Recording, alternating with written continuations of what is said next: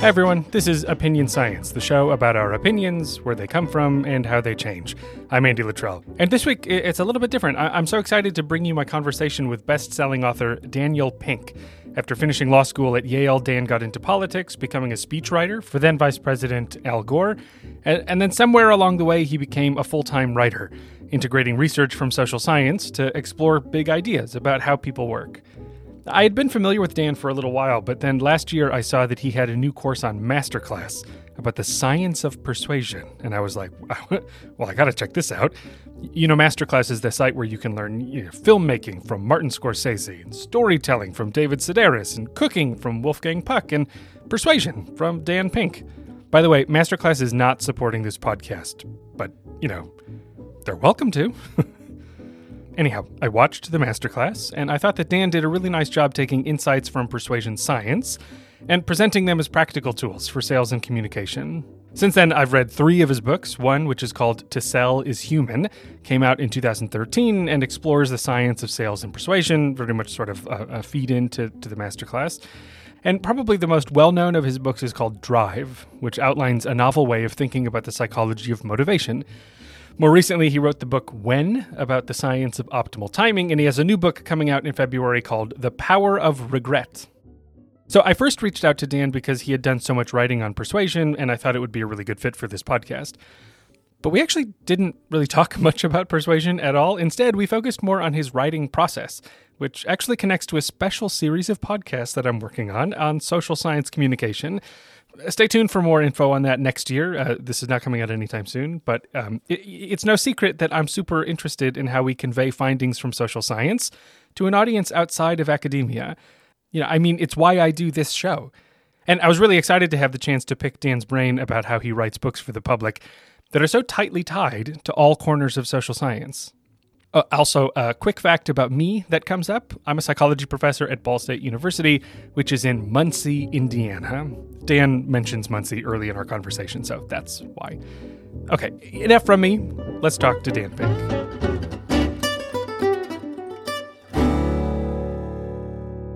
So my goal is to have this interview do a little bit of double duty, if that's fine, which is that on the one hand, the show is about, like I said, opinion and persuasion. And so you've written and taught and presented on that work, and I want to kind of get your perspective on it. And then also I'm working on sort of a mini side series on social science communication, because this is a domain, science communication gets a lot of play, but social science communication is its own beast and doesn't really get a lot of attention. So I'm really interested in your process and how you got into it for taking insights from social science research and bringing them to a broad audience. Okay. So that's kind of my goals here. And to get started, could you maybe just give a little bit of a backstory on how you got into this mess in the first place, in terms of writing and in the business sector? So I had no idea that your origins were in law and politics. And then I can't quite trace the moment where it went from that to business writer, which is sort of how I'm pigeonholing you. What was that trajectory? Like many trajectories in life, it was unplanned, half-assed, and didn't make sense at the time and barely makes sense in retrospect. So the gist of it, as you know, Andy, but as your legions of listeners might not, is that I grew up in Columbus, Ohio, the heart of the Midwest, like Muncie, Indiana. Mm-hmm. Muncie, Indiana is arguably even more the heart of the Midwest. Muncie, I know enough. Like I've read enough sociology to know about Middletown, for instance, and the Linns coming to Muncie and finding Muncie as the embodiment of Middle America. But Columbus, Ohio is kind of like that too, and it's like Muncie without all the excitement. So I grew up, in a very middle class, Middle America childhood. I think my formative experiences or institutions at least, were public libraries and team sports, which is something that Central Ohio is very strong. It's very strong at both of those kinds of things. So anyway, I went to college. I majored in linguistics, which is kind of a weird thing, but I was really interested in that kind of juncture of what is both social science and mathematical thinking that linguistics has. But I didn't go to get a PhD. Instead, I went to law school because what the hell, I was interested in politics and again, I wanted something to fall back on. So I went to law school. I didn't really like law school that much. I didn't really take to it. Didn't take to being a lawyer, but I was keenly interested in politics. And so I ended up in politics in a half-assed way, started working as a speechwriter. But here's how the story might make a little bit more sense. Throughout the time, from the time I was in high school, from the time I was in college to law school, I was always, quote unquote, writing on the side. And even when I was working in politics, I was, again, writing on the side, to the point where in many cases in these political jobs, I was writing articles and op-eds and things, and I wasn't getting paid because the ethics rules prevented that. And finally, like in my early 30s, thanks to my wife in part, it occurred to me that what I was doing on the side was what I should be doing in the center. And so I decided just to leave. I knew I didn't want to have a career in politics. It was not for me. And I think I discovered late in life, as not even that late in life, but I discovered that, hey, I'm a writer. That's who I am. And that wasn't really how I thought of myself, even though it was something I was doing continuously for literally since I was a teenager. And then how I got into the business side of it is that I really felt like in working in politics that in many cases the most impactful organizations and ideas were actually happening in business rather and in technology rather than in politics and government. And I had always been kind of acculturated to think, oh, if you really want to make a difference, people making a difference, and I found like the really cool, interesting, innovative things were happening there. And I wanted to chronicle that and try to understand that. And over time in writing that, I started moving more and more toward looking at, sort of asking forgive the 50 cent word here, but asking the epistemological question of, okay, how do you know this? Like you're making an argument, you're making a case for, how do you know? And it's like, well, there's research on some of this stuff. And boy, is what I think actually true? Let's go check it out. And that led me into the social science. I think in some level, Andy, if I were a little bit more open-minded in my youth, I would be doing what you're doing, which is being a social scientist and professor. Did you have any sort of, to jump right into the social science, there's a little bit of a learning curve to get used to it. Was there any, what was it like to sort of start digging through the research record to sort of assess the claims? Well, I had some experience as a linguistics major, actually. And that was actually really helpful because, and the one thing about linguistics as a field has changed considerably since I was there. When I was studying linguistics, it was sort of on the beginning stages of what we now think of as cognitive science. And now linguistics is almost entirely not entirely, but heavily computational. But I actually had the literacy at some level, or the basic literacy, to read through that kind of stuff and make sense of it. It wasn't totally alien to me. I also had a basic background in statistics, so it wouldn't be the kind of thing. It's like, standard deviation. Oh my God! What can I, So I had some basic stuff there, but I came to it slowly. I think in my first book I wrote a little bit about it. In my second book I wrote a little bit more about it. In my third book I wrote a lot more about it. In my fourth book I wrote. In fifth, I don't know. I've lost track, but you get the idea. You've written a lot of books. Yeah. I started devoting. I came to it over time, and developed some of the literacy. The other way, honestly, in developing that, I guess you can call it a literacy, is time and effort, and actually like just being a grinder, honestly. So I think about it. So I wrote this book about timing. And in that one, I had some background in social science, but I didn't have that much in biological sciences. And I would read through the papers, and I would literally circle the words that I didn't know the meaning of, and I would look them up, and then I would read it again. I'm not that quick, but I'm pretty dogged, and I think that doggedness helped me try to figure it out. So this sort of naturally leads to something I was maybe going to ask later, but let's just do it now, which is when you're assembling the science. Right. So once you have the paper in front of you, that's one challenge. But getting to a point where you can sort of construct a story out of disparate findings from disparate labs, I have to imagine that is a learning curve to begin with. But now, clearly you're able to pull it off. So what do you do? Like as if you're planning a book project or even an article, how do you approach that integration? Yeah, honestly, it's like I grind it out. But I can tell you more tactically how I do that. So, I know that this is an audio thing, but for instance, I'll show you. Like for instance, Okay, so here we go. So I like have giant files, print stuff out. So this is the book that I just finished, and it's like, here are, I mean, you can see here are paper after paper after paper after paper that I've read. And so what I'll do is, I mean, it's not glamorous. Yeah. It's like what I'll do is I'll get a sense of like, I'm almost embarrassed to talk about it because it's so not interesting. But so what I'll do is like there might be an area that I mean, okay, let's take this. So there might be an area, like I just wrote a book about regret, and so that obviously there's a huge amount of research on counterfactual thinking. Mm-hmm. All right, and so so I say, like, I look around, and it's like, okay, what are some of the core papers on counterfactual thinking? And I will read those, and then I'll look at the footnotes and say, wow, this paper keeps getting cited. Neil Rose and Amy Somerville are cited in every single paper.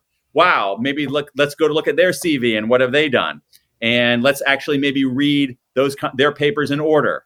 And I will print them out, and I will read them, and I will underline them, and I will put them into a file. And then then I will take notes on those, and I will put it in. I actually use, I have a whiteboard right there, which you can see fairly, I don't know if you can sort of see that, but fairly large whiteboard. Oh, yeah. There. And I use a program called Scapple, which is a mind mapping program thing. And I like just put stuff up there, and I put stuff on the whiteboard, and then I mean, this is excitement. I will sit, I'm not joking around. I'll sit here and I'll just look at it. All right. And then I'll go for a run and I'll think about it some more. And I say, hey, wait a second. That is kind of connected to that, isn't it? And then maybe I'll put them in a file together. And that's why it takes me like a few years to write a book. And then I've gotten better at realizing like what's good research and what's not. That's something that I came to later on. It's like, oh, wait a second. You're drawing these giant conclusions, and you have, you did a survey of 17 undergraduates at Fresno State. Maybe not. And whereas this one is, a giant data set and a natural experiment that occurred out there in the world with a giant amount of data. I get better at that and say, okay, this is interesting. And then I've gotten to know some people in the field. And so, I'll say, hey, I'm trying to figure out action and inaction and regret. What should I read? Oh, they say, oh, you need to read Tom Gilovich on such and such. And I'm like, okay, got to read that, So it seems like there's kind of like a very broad, frantic, extended exploration phase. Yeah. Right. Where it's really just like there's no structure. There's like a seed of an idea, and you're tracing lines. There's a light, not close. There's often a light structure. All right. I often will have an inkling of what the structure of things are. And one reason for books is that I always write a pretty substantial book proposal for every book that I do, even though I'm lucky enough that I could probably go in and write like a short proposal and say, hey, and it's going to, but I don't do that because I need to stress test the idea. Number one. Number two, I need to stress test my own interest in it because writing a book is a miserable experience. And if you're not really into the idea, it's awful and it's not going to be a good book. And so by writing that book proposal, I'll say, okay, here's what I think is like the sort of the general architecture of it. And then I'll start exploring it and realizing, no, the general architecture of it is this, that, and the other thing. And I'll move stuff around. And so I will outline and re-outline a book. I mean, it depends on the book, but I'm trying to think the last two, if you were to look at the book proposal for the book When About Timing and the structure I said that it would work, and then what came out, there's zero resemblance. And then for this latest book about regret, I think that there is some resemblance of like the overall spine, but the contents of it are very, very different. Because it's like, because I'm learning the material in a sense. It's the same with a research project where we're collecting original data. You go like, okay, I know what this paper is going to be. And pretty quickly you go, okay, no. Or like when you submit a grant, you're like, all right, this is the project that we're going to do all these studies. Exactly. And then you get your first study done and you go, okay, this is going to look real different. I think that getting the grant to do a study and then writing a book proposal are similar. But the act of writing the grant forces you to think things through. It forces you to have at the very, I mean, in your case, and even in my case, in a sort of a lesser, smaller way, it forces you to have a hypothesis, and it's hard to begin without a hypothesis, because a hypothesis at least gives you a frame for thinking it through. But if you really want to think like a scientist, you have to be open to the possibility, the likelihood, in fact, that your initial hypothesis is wrong. Mm-hmm. I want to, in terms of the collecting up a bunch of studies and trying to put them into some structure, the thought that I was having was, when it comes time to convey those results, I want to kind of pick your brain about how you do that, because so I find sometimes when I'm producing podcasts, or I produced this sort of audio series on the science of persuasion for this app about a year ago, and I found that there are some studies that are classics in the field, but that don't make great stories. Yeah. But there are studies that make great stories, and they sort of become more of a vehicle for things. And so I wonder how much you think about that in terms of, there are the big ideas that you're conveying, but you're also communicating sort of the nuts and bolts of how we know those things are true. Yeah. And so how do you approach that in terms of as a storyteller, as a communicator, to translate that? That's interesting. It's a really good way to that the way that you're framing it is actually a really helpful way. I hadn't thought about it as explicitly like that, but I think that in the back of my head, I was approaching it sort of that way. I just hadn't thought about it as coherently as that. I think that what I want is I want the biggest ideas. I want the best, sturdiest, biggest ideas, and I just want to. But I recognize so I want to have those, and there might be better ways to convey those ideas than in writing about the study itself. And it might be possible to tell a story about something else, something happening in the world that delivers on the punchline there, and that you validate with simply the conclusion of that kind of study rather than the study itself. But I want the big ideas. Now, you're totally right that there are sometimes smaller ideas that are super cool in the way that they did it or whatever, that have a certain seductive appeal to them. And I don't want to dismiss it entirely, because if it has a seductive appeal to me, it might have a seductive appeal to readers as well. It likely will. So what I try to do is not over-index on those, but use some of those really seductive, cool ones to the extent I can connect them and put them in the service of the bigger and truer ideas. Yeah, there's some studies are a nice happy medium too, where they're like they are in and of themselves a compelling story, and and they were like contributing data to a larger data set, right? So one of the examples that comes to mind is, there's research on trustworthiness in persuasion. And so, sure, I could randomly assign you to see a trustworthy source or not trustworthy source and read an article and report your opinions. That is like the foundation for a bunch of persuasion science, and it's great. But I came across this study where they were like in a community in Africa, and they were needing to combat untrustworthy governments to get people to engage in some sort of health procedure. And they sort of had to go into these communities and evoke a sense of trust in one way or another. But they were doing it from an empirical perspective, right? So that sort of became this perfect little middle ground of, it's a story, it's also the data, and it sort of does double duty. I think that's great. And I think that's the way to do it. And the way to find those things is to read a lot. So I just wrote this book about regret, and I read a lot about counterfactual thinking. Mm-hmm. And I ended up not writing all that much about counterfactual thinking. Okay. I mean, obviously you have to write something about it in order to get into it, but it's not a book about counterfactual thinking. It's a book about regret. But I probably spent an entire month reading some of the research on essentially the biology and cognitive development of regret. So how do there's a lot of research in developmental psychology about at what age do children begin to experience regret and express regret, and all kinds of, the kind of classic studies with children. It's like, here's a puppet.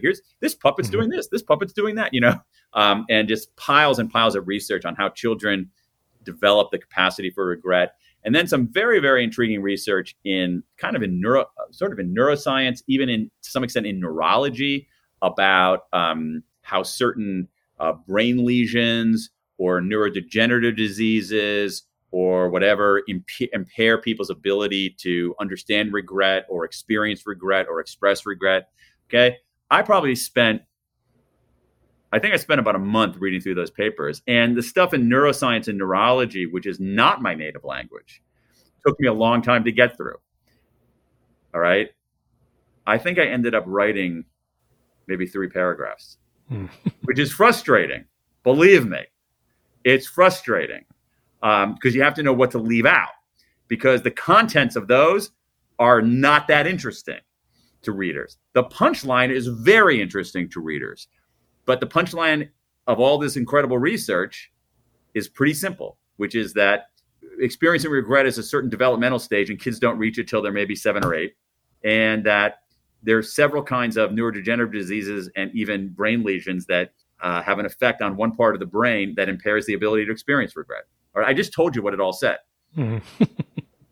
So what's frustrating is, but the way you get there is you read through all that crap, not crap, but you read through, you read through all that stuff, and you have to choose your poison. So is the poison, oh my God, I just spent a month reading through this and making sense of it, and I can actually summarize it in 2 or 3 paragraphs?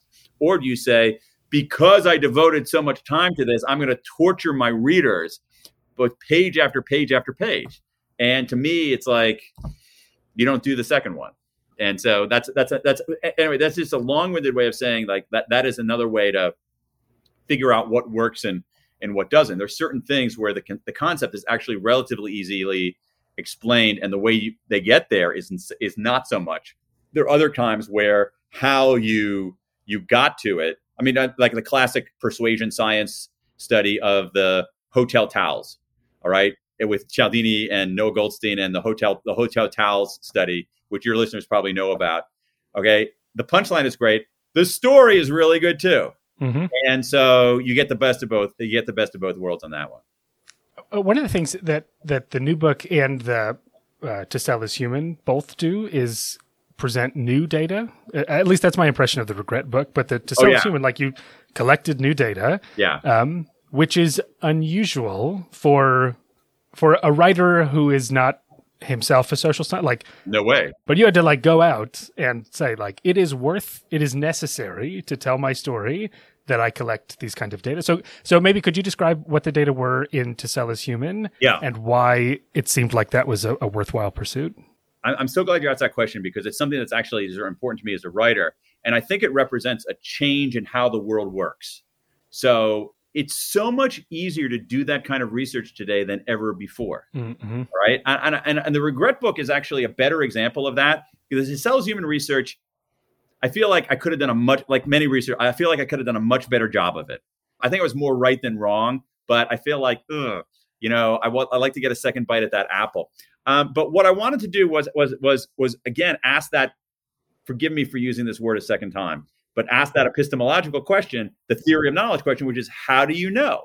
And I wanted to see if there was a way of knowing that. And one of the amazing things right now, particularly when it comes to things like survey research, is that it's possible to do that for like an order of maybe 2 orders of magnitude less cost, and kind of on your own if you have enough of, say, an email list or anything like that. So I wanted to know that, and it was a combination of curiosity meeting feasibility, and I might have had the curiosity 15 years ago, 20 years ago, but the feasibility wasn't there. But now you had the curiosity meeting the feasibility. Hey everyone, I'm cutting in here for a second because I think we lost track a little bit of the data that Dan collected for To Sell is Human, and I just wanted to give some quick context in case you were wondering still what we were talking about. So the premise of the book is that people spend more of their time selling than they realize. He gives some anecdotal evidence of this, but also summarizes a survey that he fielded, which asked people about their work and how much of it is spent persuading and influencing people in some way. He found that people say roughly 40% of their work time is spent selling, and that this time is crucial to their success. So I just thought it was interesting for an author to get that kind of quantitative data to at least loosely test the notion at the center of the book's main ideas. So that's why I brought it up, but he's about to tell us about new data collection that he did for his upcoming book on regret. So back to the interview.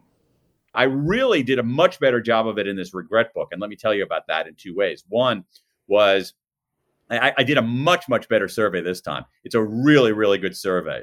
but I brought in some professionals to help me do it a little bit better.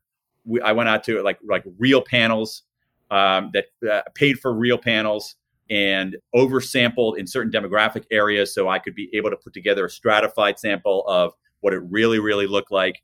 And I think that's a really, really good survey. Now, what's interesting about that is that, to your earlier point, is that that's a really solid survey.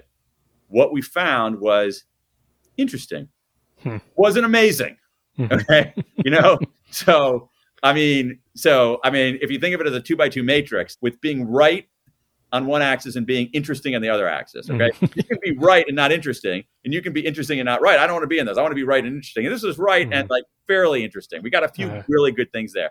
I also did this thing that proved to be incredibly valuable, which was a qualitative research on that one. So we have what I'm calling the American Regret Project, which is the largest sampling of American attitudes about regret ever conducted, which again, when Gallup started, and I did the research on this, when Gallup asked the first public opinion question about regret in 1953, they didn't even have mainframe computers. Like we went back and looked at how they did that, and like it was like hand tabulation in personal interviews. And now I can go and pay for a panel, and we can get this incredible data, and I can see it on this spreadsheet, and I can put it into like software that's simple enough for me to use and do like a crosstab and say, oh my God, look at that. Look how different older people are and their regrets about this than younger people are, which again, would have been impossible 20 years ago, or certainly 50 years ago. Now, one other thing before I go overboard here is that, journalism writing is in some ways qualitative research inherently. But what I found really powerful was the qualitative aspect of this research on regret, where I simply set up a website called the World Regret Survey. It's not random samples. There are no panels or anything like that. Anybody can participate in it. And we ended up collecting 16,000 regrets from people in 105 countries. And when you do the painstaking, you can do a little bit of like text IQ, text analysis. It's very blunt, right? At least in my experience, or maybe I don't know how to use it well enough. It's very blunt. It's like not that subtle. But going back to our theme here, Andy, I'm a grinder. So I read through these 16,000 regrets. I did, honestly. No joke. Wow. I read through them. I know. And had my highlighter. I'm still pretty analog. I work a lot on paper, and had my highlighter and started sorting them through and doing that kind of sorting there. And the qualitative regrets, the stories that people were offering were extraordinary, and they were very, very rich. And I feel like in some ways that on the quantitative stuff, I think I'm very high on right and somewhat high on interesting. On the qualitative, I think that I'm pretty high on right and very high on interesting too. Could you, regardless of its interestingness, what was the quantitative part about? And still, I don't know if I quite caught why it seemed like it was necessary to do that. Why it was necessary to do that. Because I wanted to so let me answer that question. I had a hypothesis about what people really regretted, like whether the way that we were analyzing regret was a little bit off. And so I asked some questions to get at that. I was also interested in the ability, because I didn't think that the existing research was robust enough, because the biggest sample of opinion in academia on regret was a random digit dialing of 327 people about, I think it was like 15 years ago. And I'm like, okay, we can do better than this. And so I felt like there was open territory, and I had open questions. And I was really interested in the ability to do the crosstab so I could see if there were, because given how much identity is part of the American psyche right now, I wanted to see, are there differences in regret based on demographics, on race, on gender, on age, and so forth. And that was a way at that, in a way that I could make claims about that with some heft, in a way that I wouldn't be able to if I said, I interviewed 6 men and interviewed 6 women, and look how different they are. So that's what. So I wanted heft, and I was curious about it, and this was a way to do it. And again, I don't want to discount. It was also feasible. This is making me think a little bit about a distinction in sort of nonfiction journalism, where the writer is like an active part of the story versus a sort of the teller of the story. Yeah. And I get the impression from your writing that you are sort of an active participant in the sense that, you know, you describe interactions you had with the people that you're talking to. Yeah. The reflections you've had on like how much of your own time is spent selling. And in some ways, this data collection is part of that as well, right? It's like, I wasn't satisfied with just the world that I can see. Like, I want to be part of there's a question I have that's not being addressed. Does that resonate? How much of that? I get the impression from your reaction that this is not a conscious part of the process, investing yourself in the storytelling. I think it's a great analysis. I think you're giving me too much credit for being thoughtful about pursuing that. I mean, I'll say, if you and I were on the phone, you wouldn't see my facial expression. So, so I've already betrayed myself there. But that was not that. I never thought about that before. But I think you might be right. It makes sense looking at my own behavior there.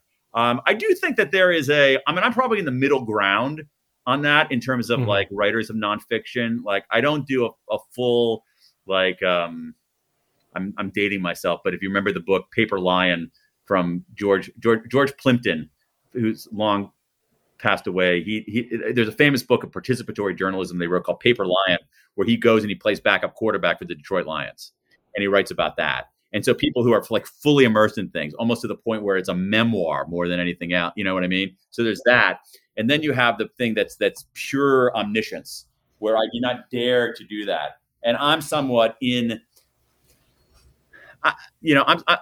specific, like I will use the word I in the text. Mm-hmm. I will break that wall, but it won't be all I. Most of it won't be, but occasionally I will come in there. And occasionally I will talk about my own experiences, but I never thought about the research process as part of that. But now it is integral to my whole way of thinking about books. Good. I mean, is there a reason why you don't push forward to the participatory part? Like, you could have written To Sell Is Human by getting a job at a used car lot and just trying to implement these things that you're learning. I thought about that. I actually had in one version of the proposal that very idea. And great instincts, Andy. And the book had a different name. The book was called, I was calling the book, I think that one of the original incarnations of it was Selling Myself. Like, sort of, you get the idea, play on words. Very clever. And what I found was that it was a little gimmicky, that it could be tedious for readers. Here we go. Oh, he's selling mattresses now. Oh, he's selling snow cones, And it was just a little gimmicky. And I think it'd be totally fun. I just think the end product would not have been as valuable for readers. So this is a reasonable transition point to talk a little more about the persuasion piece of the puzzle, the part that really locks into this show. And one of the things that strikes me, so the masterclass, I will say, I don't think I've said this in the recorded interview part, but I told you this before, that so I watched your masterclass. It was on persuasion. I think the title originally was persuasion. I see now it has selling in there, and no, I maybe think I just didn't. I think selling was originally. Yeah.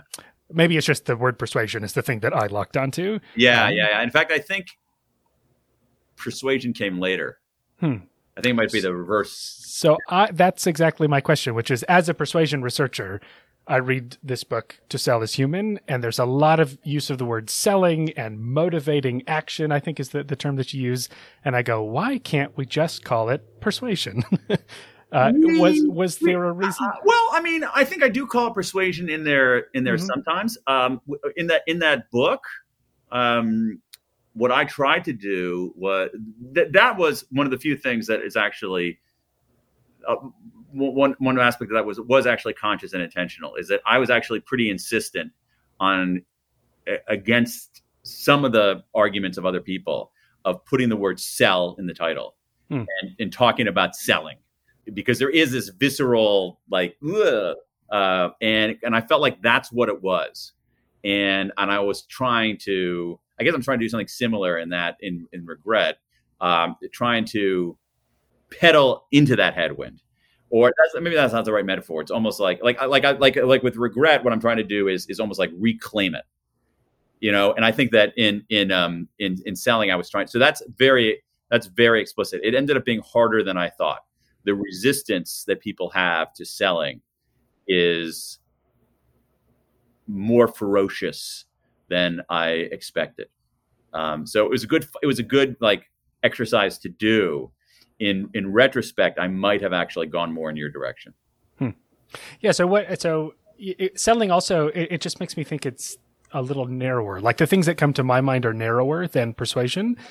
Was there an intention to sort of appeal directly to an audience that would go like, no, selling is what I do, despite the fact that part of your premise is everyone sells? It was more that. Yeah. It was less about validating the people who were already in sales and more about sort of a wake-up call to everybody else saying, hey, you might not like this, but this is what you're doing. And the other thing about it is that I guess part of it was also, I felt like selling is in some ways more concrete and more vivid. And there's a very rich American tradition of it. You know, like there's kind of a culture. And so I think you might have richer storytelling and scene making and world building opportunities than you would have for something like persuasion. So I think that was the underlying it, but that was actually an explicit effort to go against the conventional view, for better or worse. Sure. When people ask you for advice on selling and persuasion, what to you from the experience of writing that book, which now amazingly is already almost 10 years ago, in terms of when it came out, right? 8. Oh my God, you're right. So and the masterclass is kind of like a 2.0 version of the book. It sort of feels like to me. Yeah. So you've had an opportunity to go back to that and think about those things. So what stands out in your time in the persuasion and selling literature? What stands out to you? It's interesting you say that, because I think that I think like the sort of the thing that most stands out for me is the importance of not only like the interaction, the one-to-one or the one-to-many interactions, but actually the context and the environment that people are in that changes the choices that they make. So things like, you want someone to do something, make it easy for them to do it. Okay. The idea of marshaling this argument, that argument. Oh no. And I think it's good. I think it's good stuff. I love this stuff. It's like, oh, wait a second.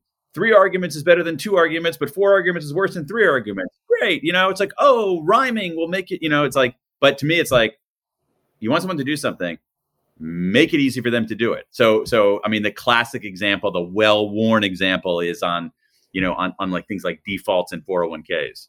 It's like, okay, so we can persuade people that it's really urgent to save for retirement, or we can make them uncheck the box rather than check the box. Mm-hmm.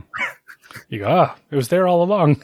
Yeah. And even things like, just making it easy for people to do something, and just recognizing, I mean, again, see, I'm not a social psychologist. Like to social psychologists, it's like, of course, but for me, it's like, well, I mean, I feel idiotic saying it to social psychologists, but it's like, hey, guess what? The context and the situation matter. Mm-hmm. So I think that is in some ways one of the biggest takeaways. The other one is that helping people come up with their own reasons for doing something rather than accept your reasons for doing something is actually important. I guess in a weird way, I'm a linguistics major. So you want to talk about processing fluency? I love processing fluency. You want to talk about why alliteration and rhyming work? Bring it on. You want to talk, okay, pronouns. You want to talk pronouns, use this pronoun and that pronoun. I love that. All right. But if you want to know the truth about what I think really works, it's make it easy for people and help them summon their own reasons. Mm-hmm. Yeah. So I was just talking to David Halpern this morning, who sort of started the UK nudge unit in the government to sort of do those things. So much of that is, we just sort of, we filled out the form for people, and then like a bunch more people turned it in. You go, oh, well, that's good.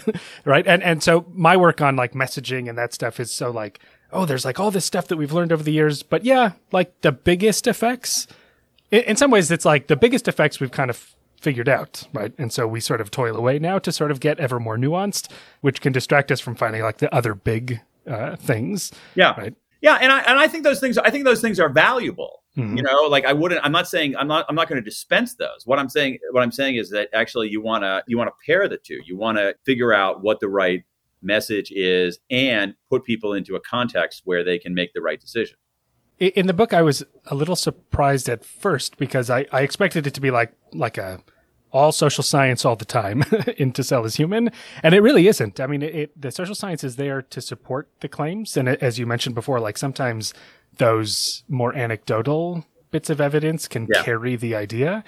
And so I'm curious just to revisit that idea, how you approach the balance of the scientific basis of the claims that you're making and then the anecdotal basis of either other claims or that sort of carry the stuff that the science has documented. Yeah. So I'll tell you a way I think about this, Andy, and it might be irritating to an academic. I think it is irritating to academics. So here's how I think about it. This is one of the few areas where my legal training actually gives me a way to frame a way to think about things. So I think that what I do and what you do are like two different kinds of legal practice. I think that you are a prosecutor, and I think that I am a civil litigator. And in each of those domains, the law says that we have different burdens of proof, right? So in criminal prosecution, the burden of proof is proof beyond a reasonable doubt. That is a worthy standard because in a criminal prosecution, you have the potential to take away somebody's liberty. So you want to be pretty damn sure you're right. I think that's what scholars do, that scholars get to a proof beyond a reasonable doubt. That's why we have peer review. That's why we have replication. I think that's what science is. I don't mean only social science. I mean all. I mean all science. Okay, so I think what I do is civil litigation, where is the burden of proof is not proof beyond a reasonable doubt, but preponderance of evidence, and that's sort of how I think about it. So I can bring in some of the very best social science, but I can bring in my own observations, stories, and I think together, I feel like the books that I've written as a civil litigator in this, that I have the preponderance of evidence is so strong. It's not proof beyond a reasonable doubt. I don't think you should take my books and put someone in the jail forever. All right.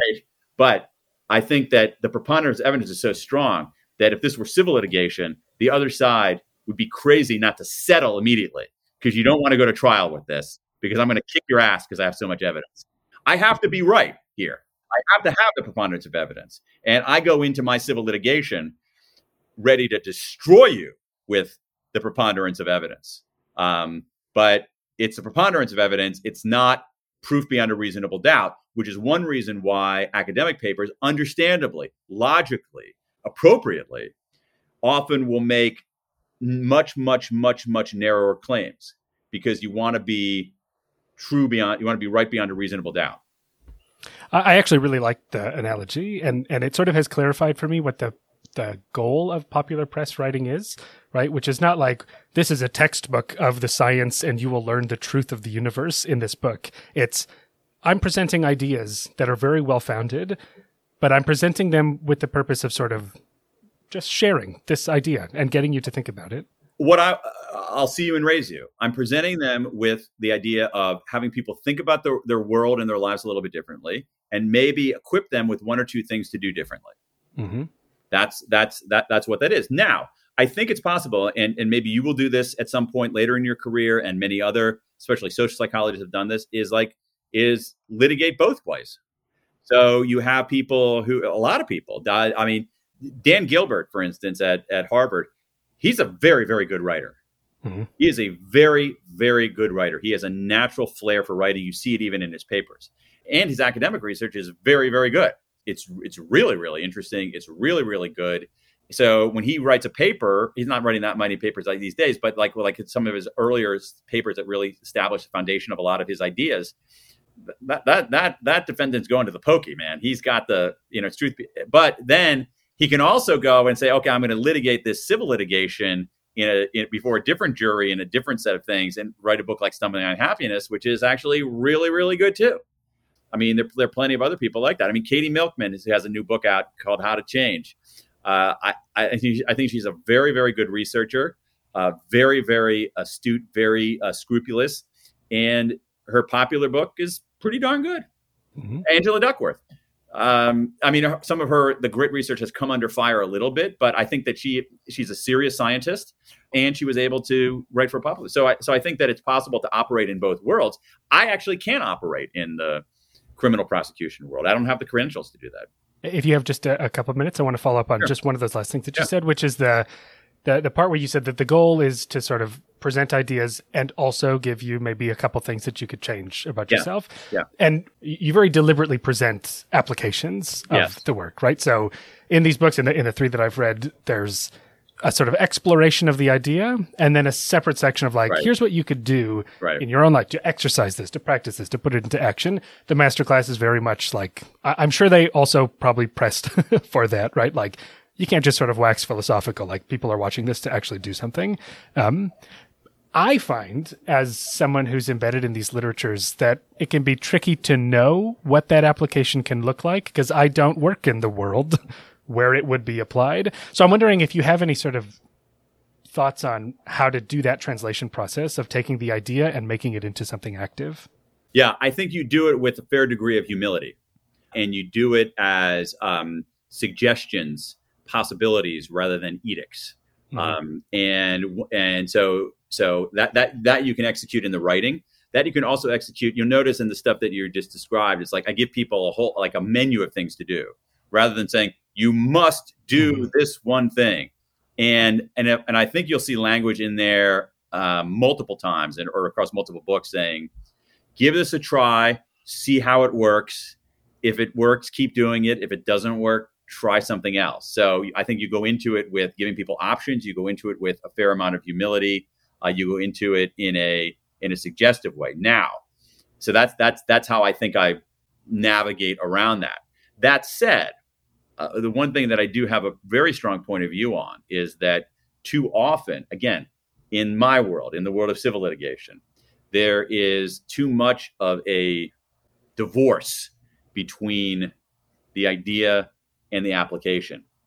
So sometimes you see people who are writing nonfiction books and it's all about the idea, and they might be right. They might have the preponderance of evidence, but I find it frustrating at the end because I don't know what to do about it.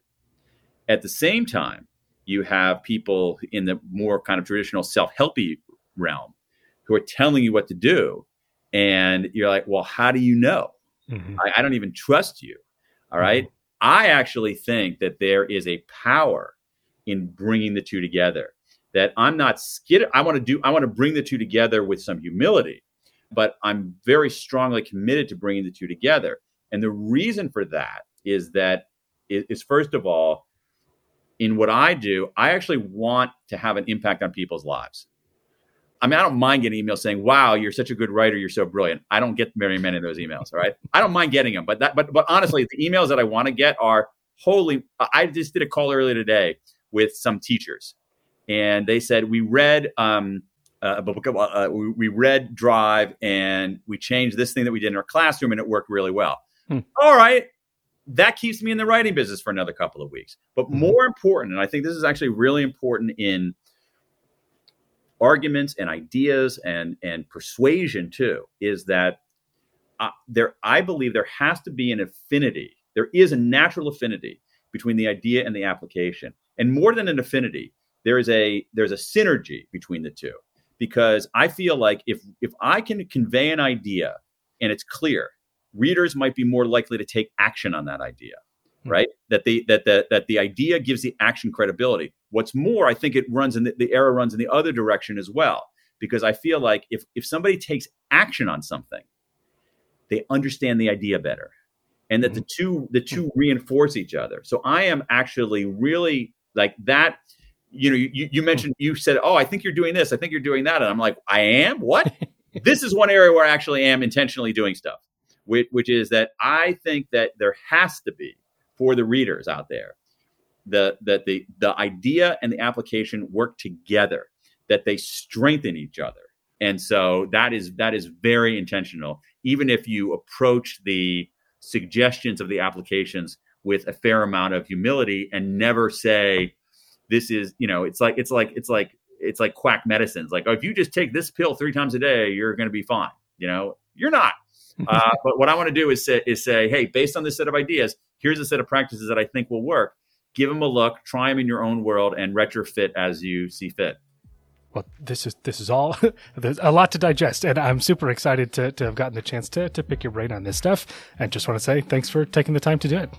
My pleasure, Andy. I really enjoyed this conversation. You really made me think about things that that it sort of was blind to. So I really appreciate that.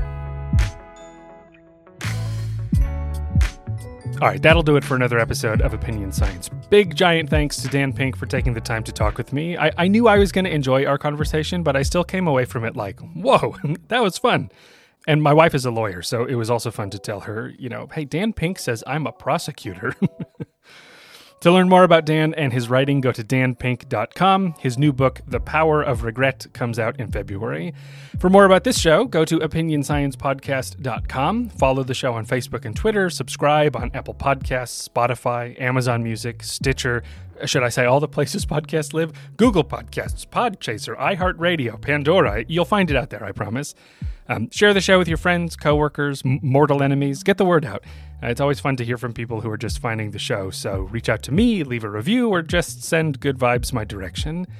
Okay, that's it for now. I'll see you in a couple weeks for more Opinion Science. Bye-bye.